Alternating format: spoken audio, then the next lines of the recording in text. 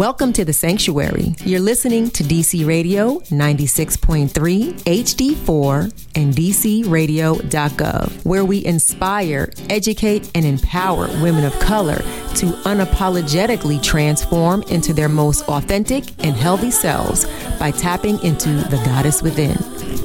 If you're not dreaming, you're not living. If you're not loving, then what are you giving?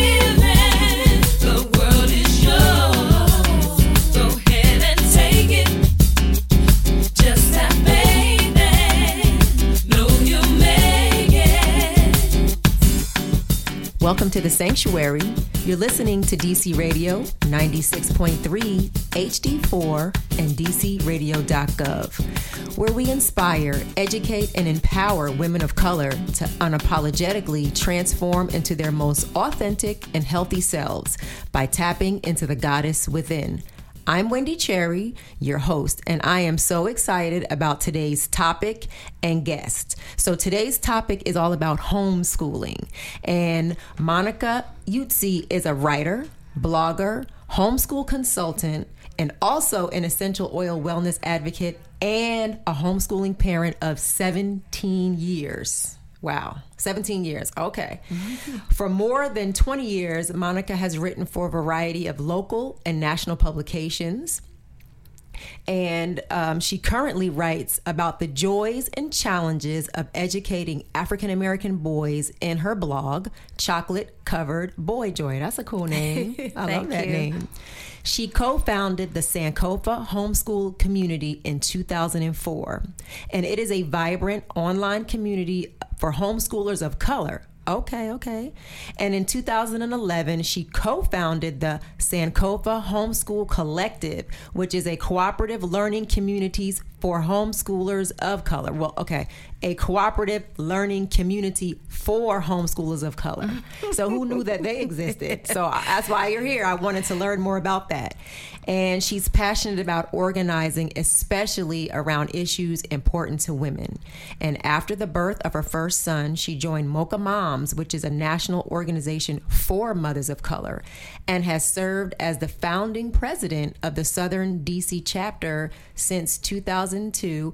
And she is a proud graduate of Howard University.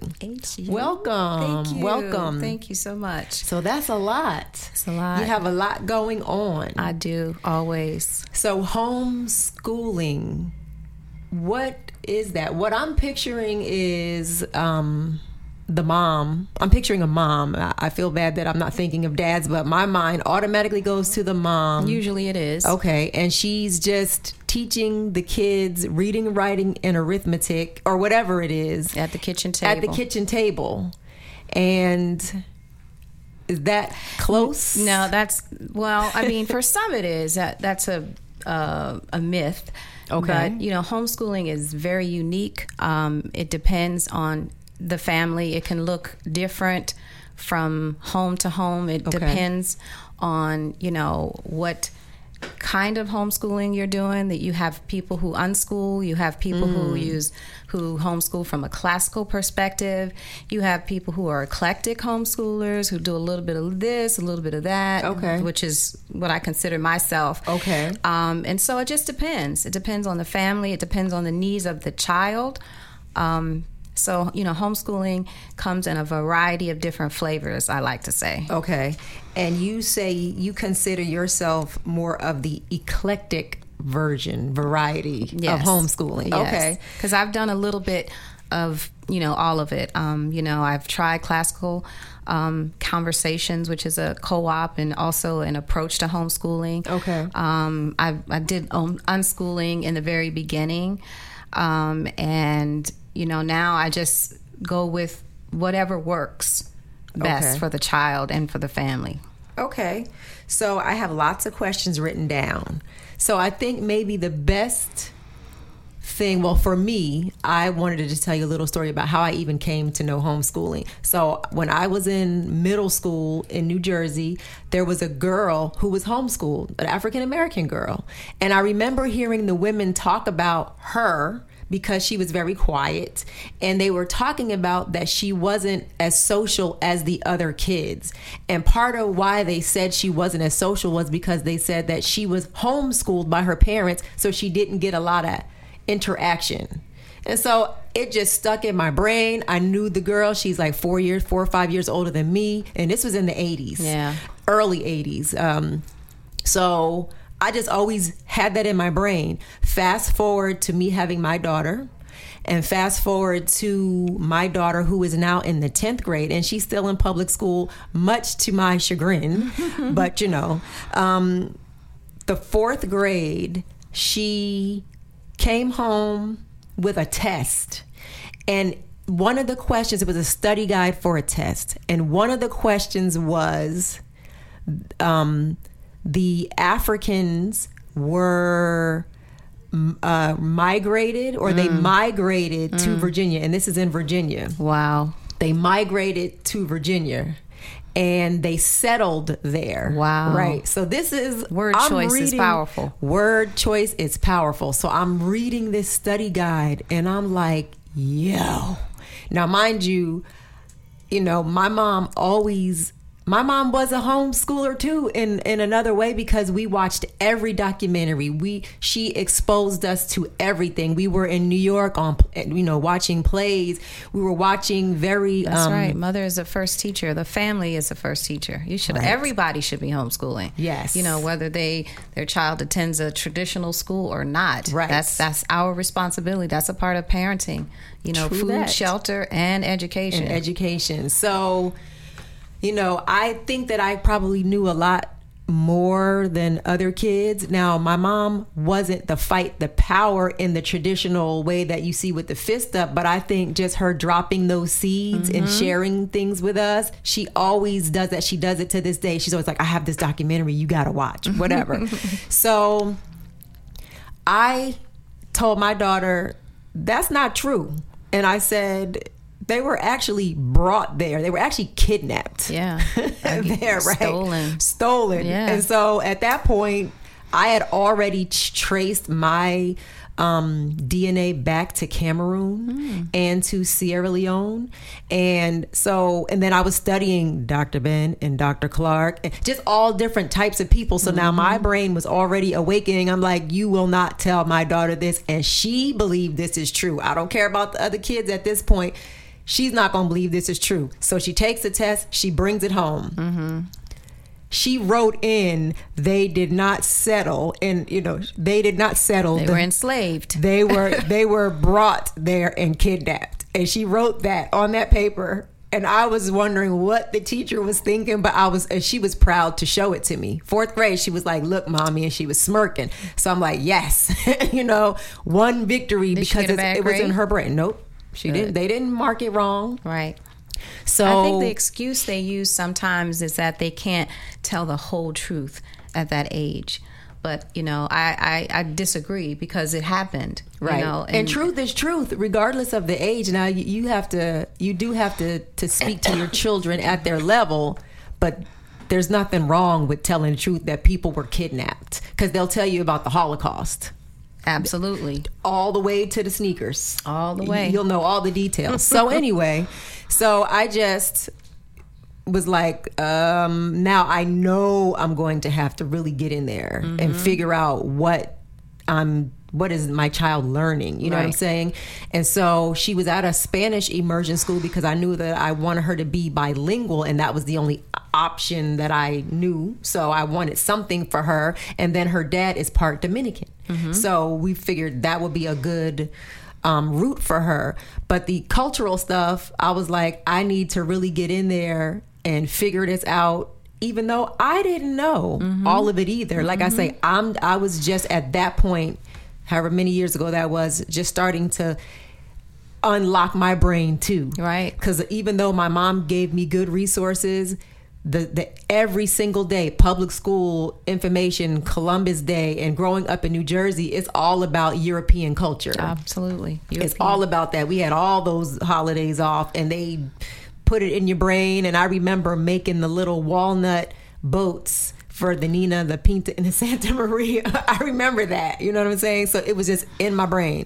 So fast forward to her going to high school. I really wanted this experience for her. I came to know who the Sankofa Homeschool Collective was. And I'm like, we're doing it. And then my ex-husband was like, we're not doing it. Like, what does that look like? She's not going to get what she needs. Or, just some of the fears that I'm sure most parents would have when they're not used to something that's alternative. It's very interesting that parents worry about that when, the schools just aren't doing what they're supposed to do these days. And, I just find that puzzling that we as African people can accomplish so much in terms of business, in terms of going to college ourselves, in terms of our employment, and then feel that we don't possess the ability to give our own children a basic education and think that the schools will do better. Right. Not all schools are terrible. Right. But if you're in a situation where you have to choose from bad to worse, and you have the flexibility and you can do it, don't doubt yourself. I find that homeschool people are some of the most creative, some of the most phenomenal, and just out of the box thinkers I've ever met. Right. Once you decide that you can do it, because it's a lot of work, but it's not that difficult. Right. And if you know how to find a resource, you can give your child anything you need. A friend of mine and we joke with each other about how we are about finding resources, and she said, if my son told me he wanted to go to the moon, I would say, you know what, Mama gonna give NASA a call and we're gonna make this happen. Right. So I think that, being able to just dig up what you need and connect with people, and even people in your family, everybody, people in your family have different jobs, different things that they do. You can reach out to them to help you, to mentor you, to share resources. I mean, it's just, and especially in this area where we live. Right. I always say that the DMV is a homeschooler's paradise. I was just telling my youngest son the other day when he was complaining about he had to go to tennis. I said, boy, do you know that how much tennis lessons are per hour? And we live across the street from the Washington Tennis Foundation, so he gets free tennis lessons 5 days a week. Oh, wow. So I'm like, you getting out of here and you're going to tennis. Right. And there's so many resources, free resources like this in this city that you can take advantage of, whether you homeschool or not. Right. So I feel like let's go way to the beginning. Okay. And let's even just talk about how homeschooling came to be, or how traditional what we know now came to be. Okay. Because the homeschooling was first. Yeah, I did a little research because I actually didn't know the history of homeschooling. And before compulsory school, we all homeschooled.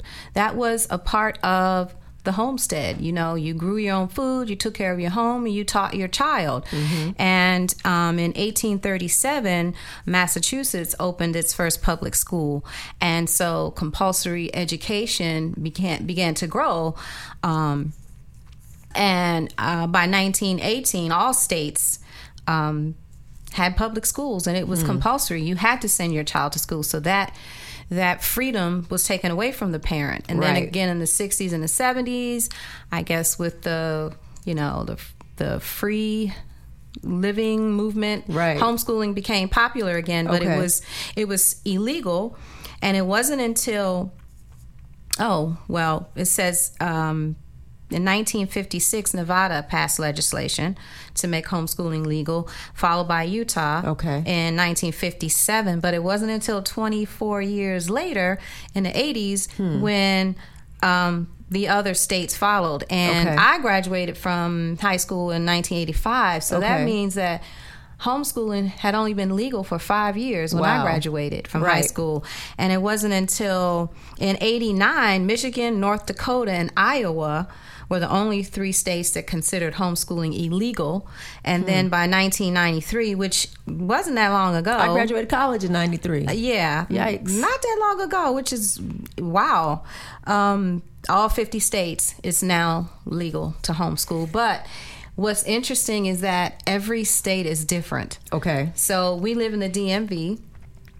In DC, there's not what's called like an invasive oversight, where you have to come in twice a year, bring a portfolio, and show a reviewer what you have been doing, and take what are they called? Standardized tests. Okay. That's all. The standardized tests are optional in DC. Okay. And the portfolio review is only if, some red flag goes up somehow. Okay. I don't know how it go up. Right. And then sometimes people are randomly chosen for review in DC, but it's not like something that you have to put on your calendar that twice a year in DC you're going to be reviewed. Now in Maryland, Prince George's County, that's different. Yeah. In Montgomery County, it's different. In Virginia, it's very different. Right. So even though Sankofa homeschool community, we have members from all over the DMV. Homeschooling is very different depending upon the state that you live in. Gotcha.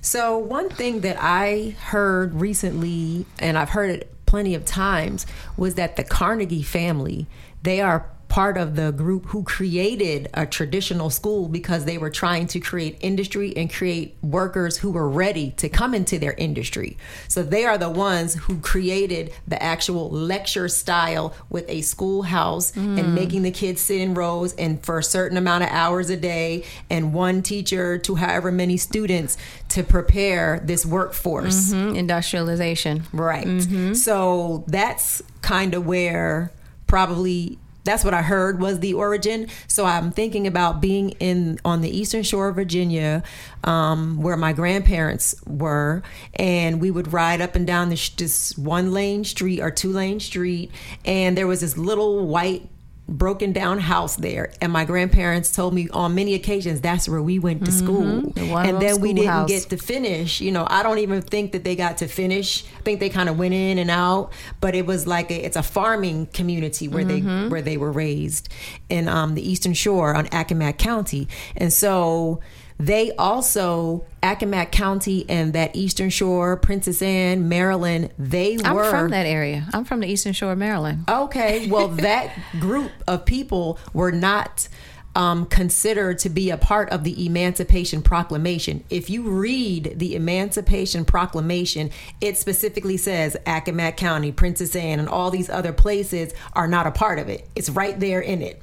Wow. Because my dad is, excuse me, my dad went to UMES in the late 50s, and then he actually went there, and that's where he passed. He spent the last part of his life at UMES's campus. And so me just reading and knowing where my mom is from and just knowing how I felt going there, it was the first time that I ever experienced growing up in Jersey, going to Jersey Shore. We went to the beach all the time. And I remember wanting to go to the beach there. And my granddaddy said, they don't let little brown babies go to the beach here.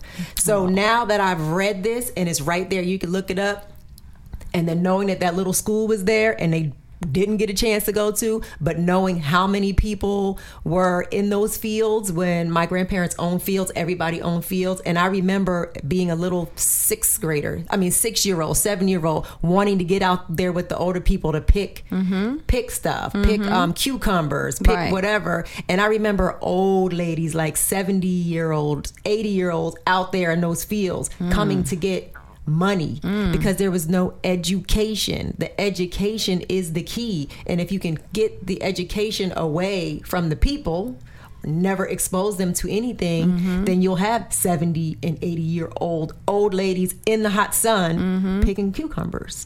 So they knew what they were doing. But I kind of look at that a different way, even though I wasn't living during that time. But that we think that education can only happen in a classroom, but a lot of times those were the ones who were the most wise. Well, they had the wisdom. They had wisdom, but they weren't getting paid for wisdom. True. We talk about being able to they were trying to make money out there at them cucumbers. Right. Wisdom and, skills, the hard skill that you can use to get paid. Right. It's different. Right. Yeah. So, okay. So we got the history down. So let's talk about how in your, Black people got back into it after being put into the traditional school system. Now, I know grandparents taught kids, moms taught kids for decades. But how did it come back to be such a formalized way? Homeschooling in general? Well, I believe that in the 1980s is when the homeschool movement began to pick up steam. But I think that it wasn't until, I would say, in 2000 and beyond when the growth of African American homeschoolers began. Some of the numbers that I've read said 220,000. I think that number is very low. Oh, low. Okay. Very low because, there are some people who are homeschooling under the radar, meaning they don't involve themselves in any part of the system. Okay. And so, those people aren't necessarily counted. And, for me, when I started homeschooling, there was not a lot of African American visibility where homeschooling is concerned. And I didn't intend to homeschool. Right. Ironically, that's what I was going to ask. How did you get into it? Well, I was set on my son, my first child. He wasn't going to public school. I had gotten that in my mind. He had to have organic. He had to be breastfed. He had to go to private school. I don't know where that came from. Right. And were you raised that way? I wasn't. Okay. I was not. My mother didn't breastfeed. I didn't go to private school. Okay. So I was actually raised as a Jehovah's Witness. So, okay. So I guess my life was a 360, my adult life. So I really wanted him to attend a language immersion school. Don't know where I got that idea from, but I wanted him to be fluent in more than one language. Right. And so when but before that, I wanted him to go to, fancy preschool.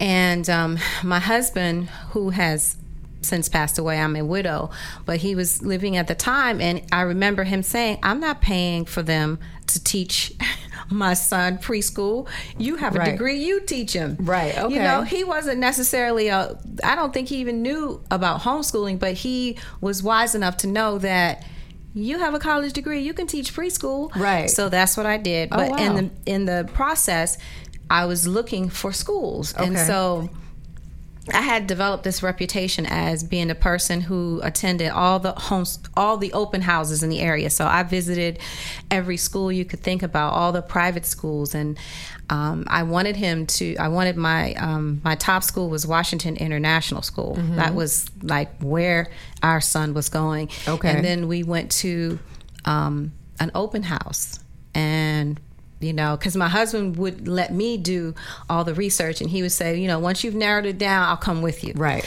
So we went to the open house, and, I love the fact that they didn't incorporate, American holidays and stuff like that. It was very global. And when we left, he was like, you're not sending my son to that school. Okay. There are no black people there, not even the cleaning people. Oh, man. And I was like, I hadn't even noticed that. I was just thinking about the educational piece. Right. And so he just kept vetoing every school that I came up with. And at the time, we were a part of an organization called Black Alliance for Educational Options. Okay. And so we attended a conference in Dallas, and they had a workshop. I had heard about homeschooling, but had no interest in it. And we attended this workshop, and when we came out of the workshop, we looked at each other like, that's it. That's what we're going to do. We're going to homeschool. Wow. And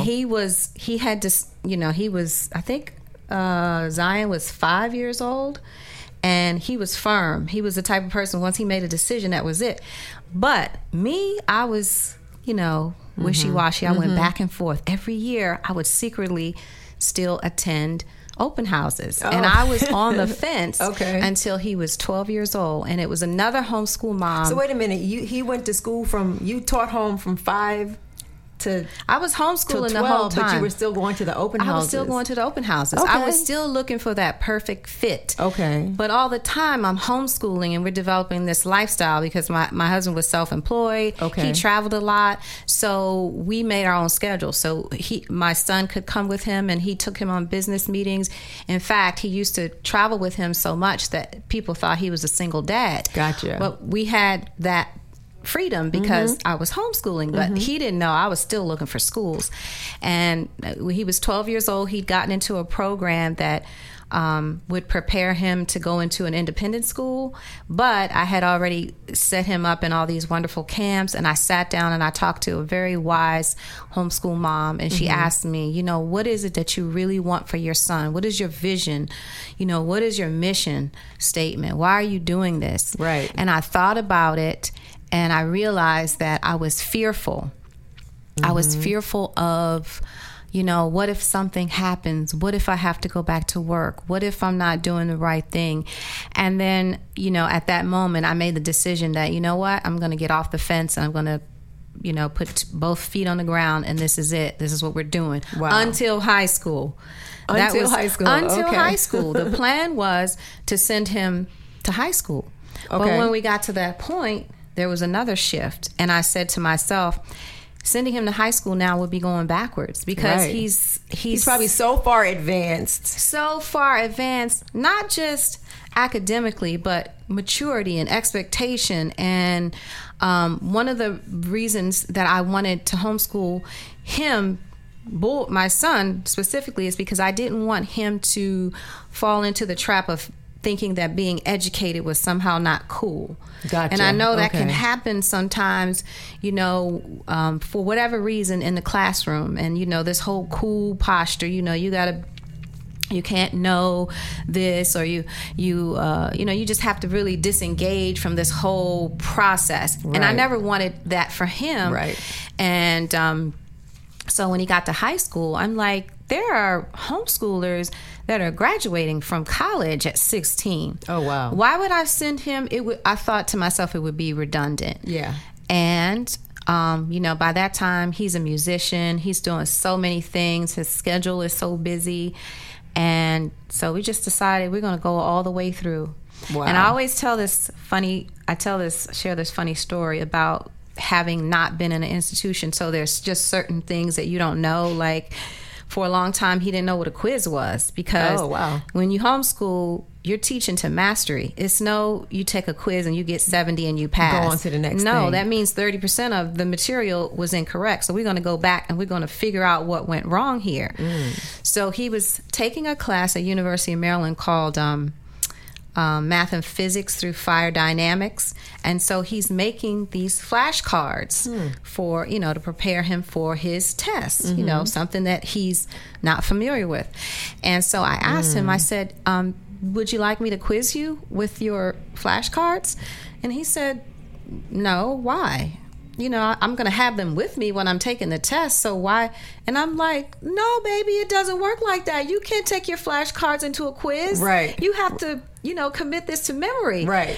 And it was such a foreign concept to him. The whole, I don't know what he was thinking, but Well, yeah, you just put it in there till you need it for the test. It goes right out, and then you go to the next subject. Right. That's So- how they're socialized. Yes. That's how they're taught. Yeah. And so I laugh about that to this day because he was really heartbroken because he's like, I'm trying to absorb this information, Right. and you mean I'm not going to be able to use it? Nope. Okay, so let's talk about so now, how old are your children now?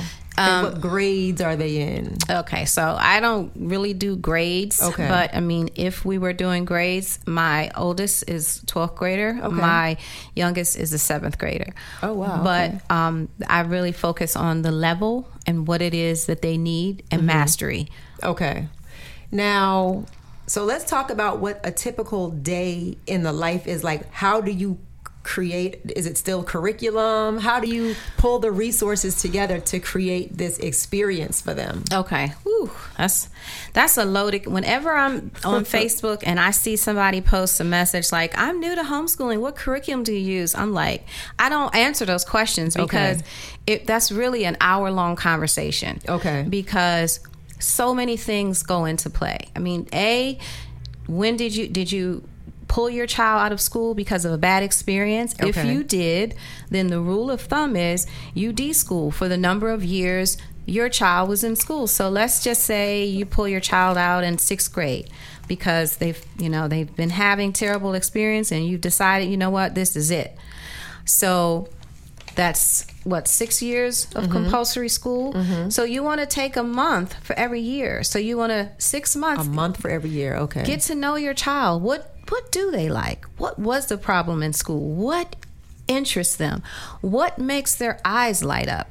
Do that first because anything you buy before that may be a waste of money. You need to understand what makes your child tick, like what interests them. How do they learn? I thought I was going to be able to save money and reuse all the curriculum that I use with Zion, with Allende, and I've got children on two opposite ends of the spectrum. My oldest is more left brain, but he can be a right brain too. But my youngest is totally, I really work with him. Okay. Totally right brain, kinesthetic, tactile, visual. I mean, he's teaching me stuff. He's pulling me further out the box. So you have to start there before, you choose a curriculum. And so for me, so my oldest right now he's dual enrolled, so he's taking college classes at UDC. Okay. And I'm still, homeschooling him, but his learning is more independent, more self-directed. This year, entrepreneurship is going to be a big part of our homeschool. Everybody has to have a stream of income. That's right. So my oldest is going to launch a t-shirt line. My husband was a clothing designer and he had his own line of t-shirts. So we're going to relaunch that. My youngest, he's so much like his father. He's been selling since he could say the word sell. Oh, wow. I caught him reselling Halloween candy, and first I was upset, but then I thought about an article I read about Sean Puffy Combs, who was making $700 a week when he was 12 years old because he has subcontracted out his paper routes. So I said, okay, let me look at this hustle in a positive light. Right. And so his business is selling essential oils, bath bombs. I'm kind of incorporating another one of my businesses into, teaching him. Right. And so that's a part of our homeschool. And of course, the traditional math and the writing and, the so-called core subjects. But a lot of what we do is driven by what it is they love the most, because they're both very musical.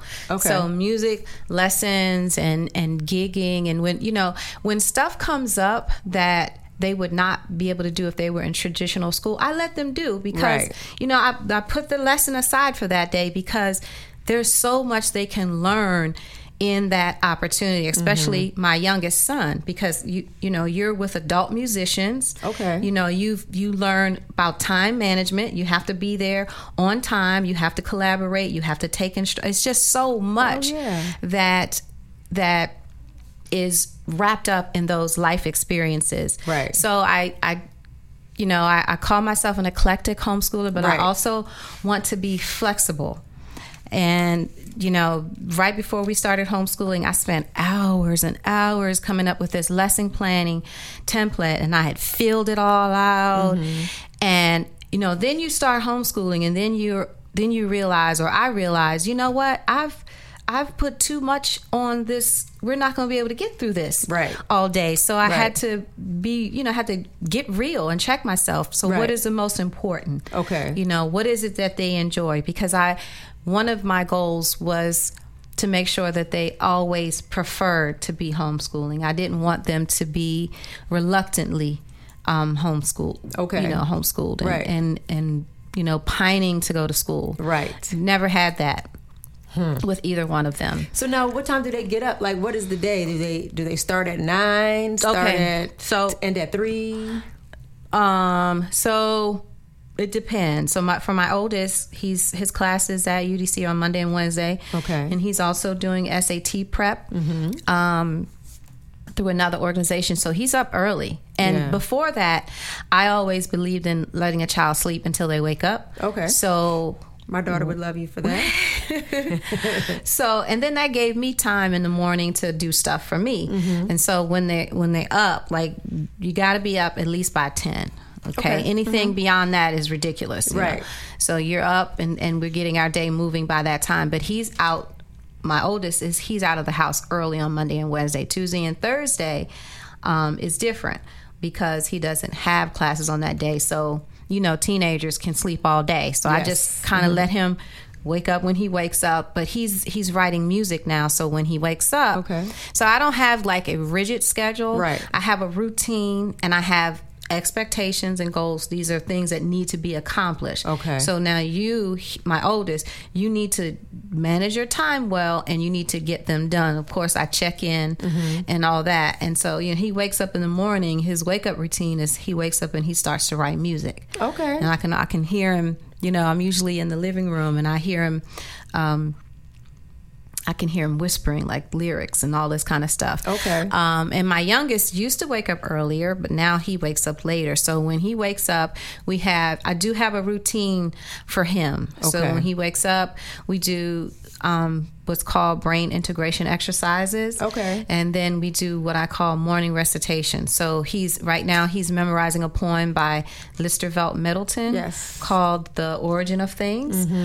And then there are other like Kamali Academy Pledge and the Black National Anthem.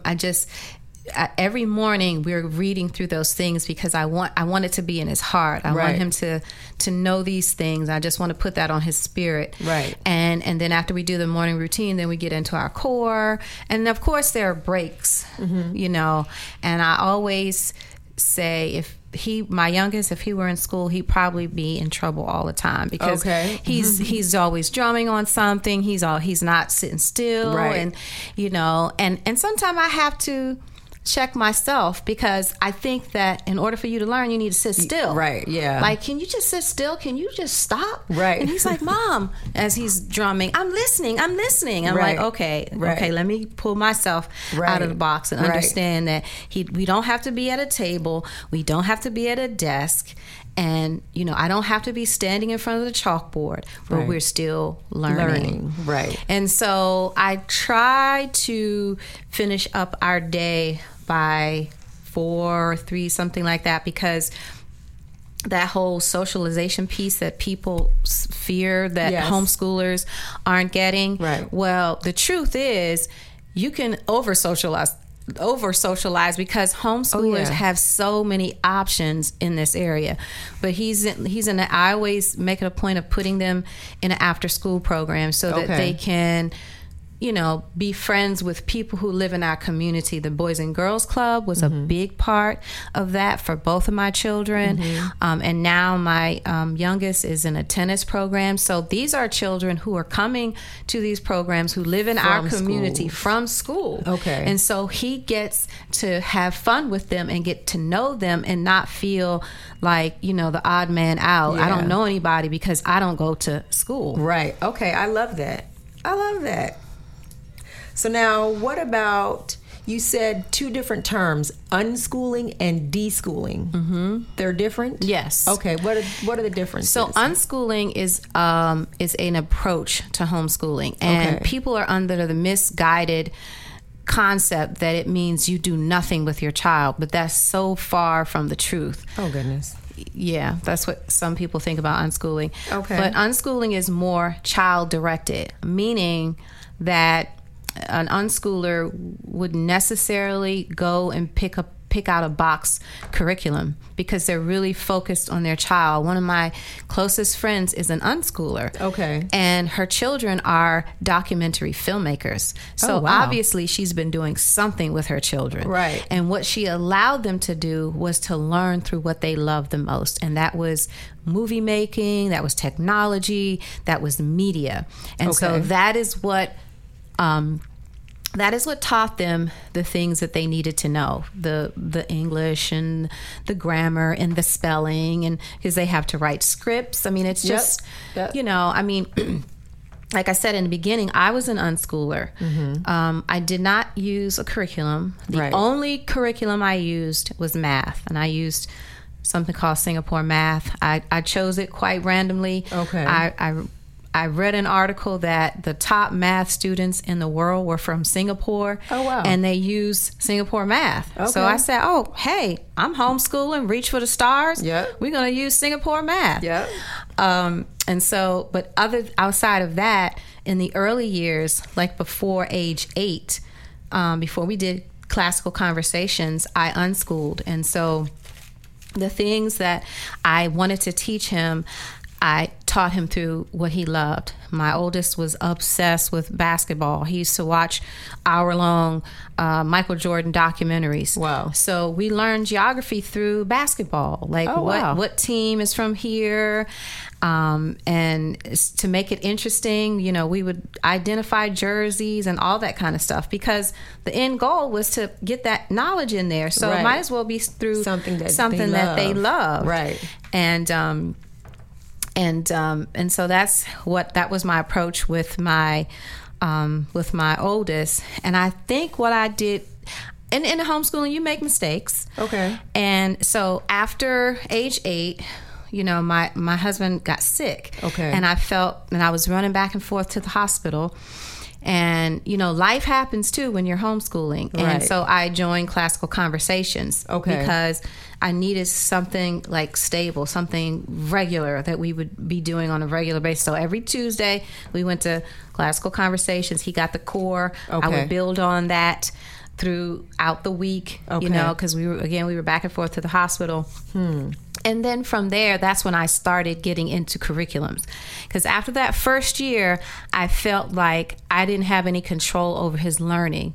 Because when you're in Classical Conversations, they have curriculum that you must use for this program.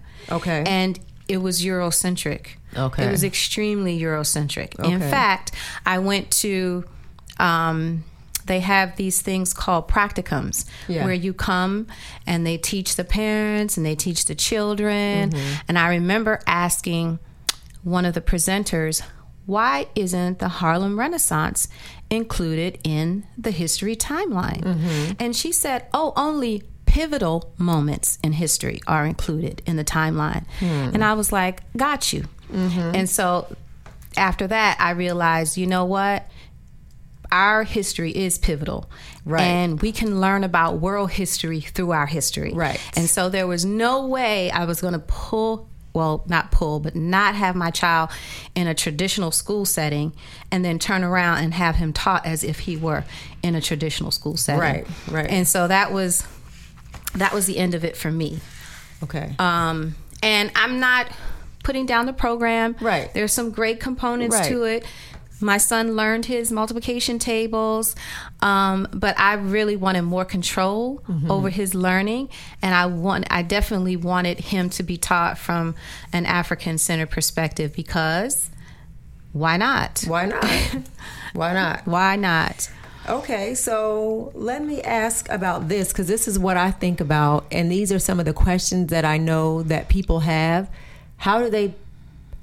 There's standards that come with different states, and there's different tests. Like in Virginia, you have to take the SOL, Standards of Learning.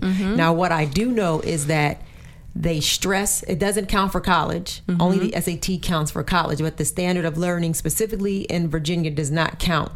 They stressed my child out trying to learn that test. The teachers were stressed out. The administrators were stressed out. The superintendent's office was stressed out because they had to get this certain level, this certain number. So I didn't even know that I could opt my child out of those tests, at least in middle school and elementary school. So I go around some sisters and they were like, don't let your baby take that test, because she was stressed out. If she was okay with the test and, you know, whatever, but she was not. So I opted her out the last 2 years of middle school. And she felt so much better because she was having headaches. Right? I can only imagine. So I take her to the doctor and they said, my child has stress. Wow. I'm like, what is this? This is crazy. So I took her out. Now in high school, it's required for graduation. So the stakes are higher. The stakes are higher. So now when I was graduating high school in 89 and 85 in New Jersey, they introduced this new test that our class had to pass in order to graduate high school, right? So they had 4 years to prepare us. And they stressed us out. And I just remember thinking, you know, how crazy it was. And they were putting us in all these different, like, instead of just doing regular learning, we're learning to pass this test. Makes no sense. To pass this test. So now she's back in, you know, she's in traditional school. And so now she's, you know, having to pass this test. But I told the teachers, I mean, you know, I told the principal, I told her counselor, I told everybody, I'm clear on what this test is for. You're not going to stress my child out. You're not going to stress my child out. She's going to do whatever. The tests are for funding, so they can get it's additional for funding. Okay. Yeah, it's for they rate all these different things, but at the bottom line, it's money for the schools, right? So, you know, it was just one of those things where that's why I can see how this is different. Now, I'm sure there are still stressors with homeschooling, because you have to write the curriculum, you have to keep the kids on track. But what are the standards? Like, so a college gets your son's application and it says that he's been homeschooled. Now I know that he has college credits, because you just said he's taking college credits, but do all homeschool children take college courses? For those who don't, when the application comes to the college and it says homeschooled, I was told recently, like in the last month, that colleges don't like to see that. They don't weigh it as heavily, sort of like they don't weigh University of Phoenix or whatever those schools are. Those are online. They don't count those. They don't weigh as heavily as the traditional schools credits do. What do you think about that? Well, I think that's a bunch of baloney. It's so not true. Okay. First of all, homeschoolers can take the SAT. And even though I don't agree with the philosophy, but if you take the SAT score and you do well, it kind of justifies your homeschool existence. Okay. So that's one way around that. Okay. Homeschoolers, like I said, it's legal in all 50 states. Yep. And God bless the Homeschool Legal Defense Association. I encourage every homeschooler to have a membership with them, because they don't play. And if somebody tries to play with you, they have your back. Okay. And so if you homeschool your child, you have the right to award your child a diploma. Okay. You know, it is suggested that you have detailed information, your course descriptions, your book list, your activities, the activity resume, everything that your child did, like a CV. Right. And you submit that. Homeschoolers are going to college all the time. Right. Another one of my closest friends, her son was homeschooled. He's at Morehouse on a scholarship, top debater. Oh, wow. Another homeschool mom friend of mine, her daughter is at the New School in New York. Yeah. Another homeschool friend of mine, need I go on? Right. Her daughter's at Hampton University on a full scholarship. So homeschoolers not going to college is a myth. Okay, it's a myth. It's a myth. You take the SAT, you submit your transcript. There are some schools that are test optional. And here's the other workaround that a lot of smart homeschoolers are taking, so that their child isn't burdened with educational loans. You can go to community college for 2 years and transfer, and then you bypass the SAT altogether. Oh, wow. All together. Okay. Because there's no need for it at that point, because you have demonstrated that you have the ability to do college level work. Right. So then you just transfer with an associate's degree into a 2-year university, and thereby saving money in the process. Right. So that's a myth. You don't have to not homeschool for that reason. Right. I mean, homeschoolers can do just about anything that non-homeschoolers can do.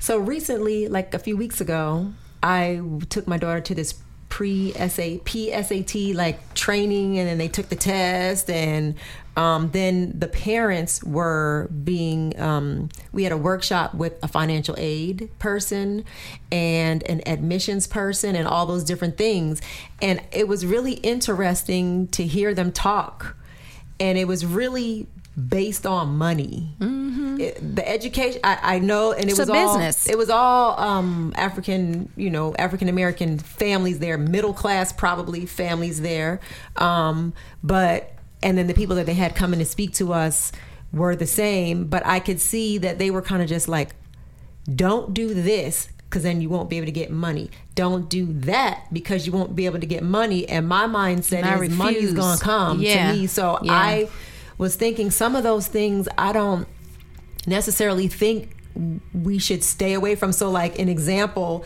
this one lady that I found on YouTube or something is an unschooler, and she and her husband were in Atlanta for years, and they had whatever resources, and then apparently they lost everything, and then they moved to South Africa.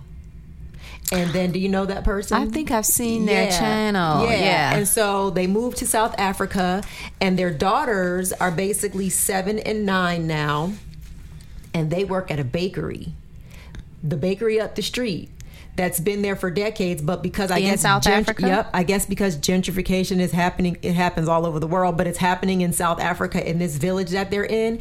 This family was having trouble keeping up with the orders and keeping up with competing with the new, like the Starbucks that's up the street. So any amount of resources, little baby hands who love to bake, who want to learn, who want to put the boxes together, who want to, who want to learn these things. These little girls are learning. That's homeschool right there. Right. So I was thinking about, like, what does the self-esteem of the children, like, how you said they can do anything. How does that relate? This lady said that her little babies come home whistling down the street after a long day at the bakery. Because children want to work. Children want to feel valued. You know, they want to do something. Right. And in addition to the history piece, which was central to me, children don't have to be dumbed down. They can be empowered to do things. Like I said, my youngest son is teaching me. I was not a YouTuber at all, but he always has been. And I remember waking up one morning, his PlayStation wasn't working or something, and I woke up and he was on the phone with customer service, troubleshooting. I'm like, what? Don't you ever tell me you can't research something. Right. Research what you want. Yeah. So when the motivation is there, when the opportunity is there, our children can do amazing things. Right. And I just, my oldest son, when his father was living, he used to work with him. Right. Because he had a contract to put magazines in gift shops. And I remember him telling me, Zion was 7 at the time, and I remember him telling me that he understands this better. I've had to fire adults. He can do this better than some adults. And I don't care what field trip I had planned. When it was work day, he said, I'm going with daddy. Right. And he expected his pay at the end of the day as well. Right. So entrepreneurship, you said your son is going to be taking entrepreneurship, or he is already? Well, it's not going to be a class. Right. This is going to be... But he's going to be learning it at a different level. So this was my thing. The little girls are learning at the bakery. And then... I was listening to these ladies or to these people talk to us about this college and making sure that you go to college, and a parent asked about a leap year, a gap year, right? Gap year. And they were like, don't do the gap year because then you won't be able to get money. And I was thinking, so not true. What type of experience could these children have? Like, my goal is to educate my child around the world. I want to be traveling with her all over the world and get that to be her education. So these homeschoolers who are in South Africa, they were talking about unschooling, and then I started to find other unschoolers, and they travel around the world, and they're able to go to the schools there for like a month. and learn there. If they're like squatting in Vietnam, they can go to the schools in Vietnam. If they're squatting in Peru, they can do that. That's an education. That certainly is. Sitting in the classroom anywhere in learning the outdated US, stuff. Learning outdated stuff. So entrepreneurship, you know, we are teaching the traditional parents, the traditional schools are teaching the children to go to school, then to go to college, and then work for somebody else until they're 67 or 72, and then live their dreams. They're not teaching them to run their own stuff. Right, or be dead, right? They're not teaching them to have your own, to create your own, and the fact that you can, and you don't have to go in and fund somebody else's dream while you're just, you know. So that's what I love about the entrepreneurship piece and those little girls at the bakery. And you said your son is taking entrepreneurship. I'm a new entrepreneur, and I'm teaching my daughter the same thing. So now when I do events, she's my videographer, photographer. That's right. And so, you know, I'm paying her money. So this last Saturday, we were in New York for an event. Now, my daughter is a traditional teenager. She's like in the Snapchat. She's getting angles. She's getting the correct lighting, right? But at my event, she didn't do that. And my pictures didn't come out good. And the stuff that I wanted to get, the shots that I wanted did not come, right? So when I paid her, I gave her half of her pay. That's right. I said, because you didn't get... She said, well, she had all these excuses. I said, I have seen you get your angles. I have seen you go out on my balcony and get the sun when it's just setting just so. Get out of here. Right. So that, you know, but money is an incentive. It's an incentive to do things. And so I believe that that's another thing that homeschooling gives, that self-esteem. Yes. Like, you don't have to be like everybody else. You're learning a whole bunch of stuff that the other children are not learning. And nobody's good or nobody's bad. If your child is in a traditional setting, my child is in a traditional setting, but now that I know other there are things, options. I teach her on my own, and I call it mommy's classroom. That's what I call it. And whenever it's time to, like, we're one of the donors of the museum. When we were going through the hard hat phase and going through the fundraising phase and just going through all those different phases, and we were always invited to things at the museum. Everything there is beautiful, but then there's some other things that ain't there. We're not beginning at slavery there. So my child knows I went to Kemet. I studied with Tony Browder and went into the tombs and things. And so I'm telling her, I'm passing that on, right? That's right. So last year in 9th grade history class, they're talking about the beginning of civilization. And then they said, please don't tell me. Constantinople. They said something in Europe. My daughter was like, no, it started in East Africa, Kemet, Sudan, you know, Nubia, that's right, Ethiopia. And the teacher was like, I'm not sure about that. Oh, and my really? daughter says, well, my mom went, so I am sure about that. That's right. So, you know, she's still in that setting, but she got her mama. That's and right. Then she has her dad and but my mom and imagine other those people. who don't. That's the sad part. Imagine coming those out who don't. and not knowing. Right. So you know? for the listeners, you have options. That's right. You don't, if your child is not thriving, if you have a little flexibility, if you want to consider something else, Sankofa Homeschooling Collective, how can they find you? You're here in the DMV. How can they find you? Where do you meet? What days? Okay. So you can find us on Facebook, Sankofa Homeschool Community. We also have a website, www.sankofahomeschool.org. And I also blog about homeschooling African American boys, and my blog is Chocolate Covered Boy Joy.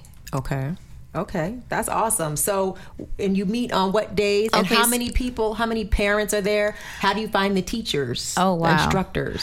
Okay, so we look around in our community and we look at the talent that's there. Okay. And we also look within the homeschool community for people who, who have one parent is working and another is not. What did you do before you were working? We found our best poetry teacher that way. A brother who used to be a journalist, I believe, and he was our poetry teacher for many years. And something interesting happened along the way. We looked up, and most of our instructors are men. Oh, wow. And that's unusual in an educational setting. And last session, we had an instructor who had to go back to Jamaica, and we were replacing him with a woman. And my son said to me, Mom, I don't want a woman for a teacher. And I was like, what? You know, I was a little offended at first because like, I'm your mama, I'm your first teacher. Right. But I realized, you know, when I got out of my feelings that every one of his teachers that day was a man. Wow. From 9 o'clock to 8 o'clock. Okay. All men. All men. Well, that's awesome. That's an awesome experience. And that is not something that the students would get in a traditional school. Absolutely I had one black not. teacher my whole career in, you know, the traditional schooling. I think I can remember one man in my educational career as well. Fourth grade, Mr. Thomas. Man, so thank you so much. This is so enlightening, and I hope that if you will look up Sankofa Homeschooling Collective, just consider another option. You have other options. If your children are not thriving, they're born to thrive. If they're not in the traditional school setting and you feel like your hands are tied and you're frustrated and you feel like they don't have your back, this is just another option to consider. Maybe Sankofa is not it, but at least it'll open your eyes to something that might be near you in your state, in your community somewhere. I appreciate your time. Thank you. This is so exciting. Like, I'm all fired up now. I'm going to have to come up with some more things for my daughter to experience because she's going to be where she is. That's right. And she's finally happy there. She wasn't always happy in that setting. So she's happy. I just have to keep my eye on what they're talking about on that on that curriculum. And then for those of you, thank you again for joining us in the sanctuary. Please follow us at Awaken and Heal on Instagram and goddess-awaken.com to follow the revolution. Talk to you next time.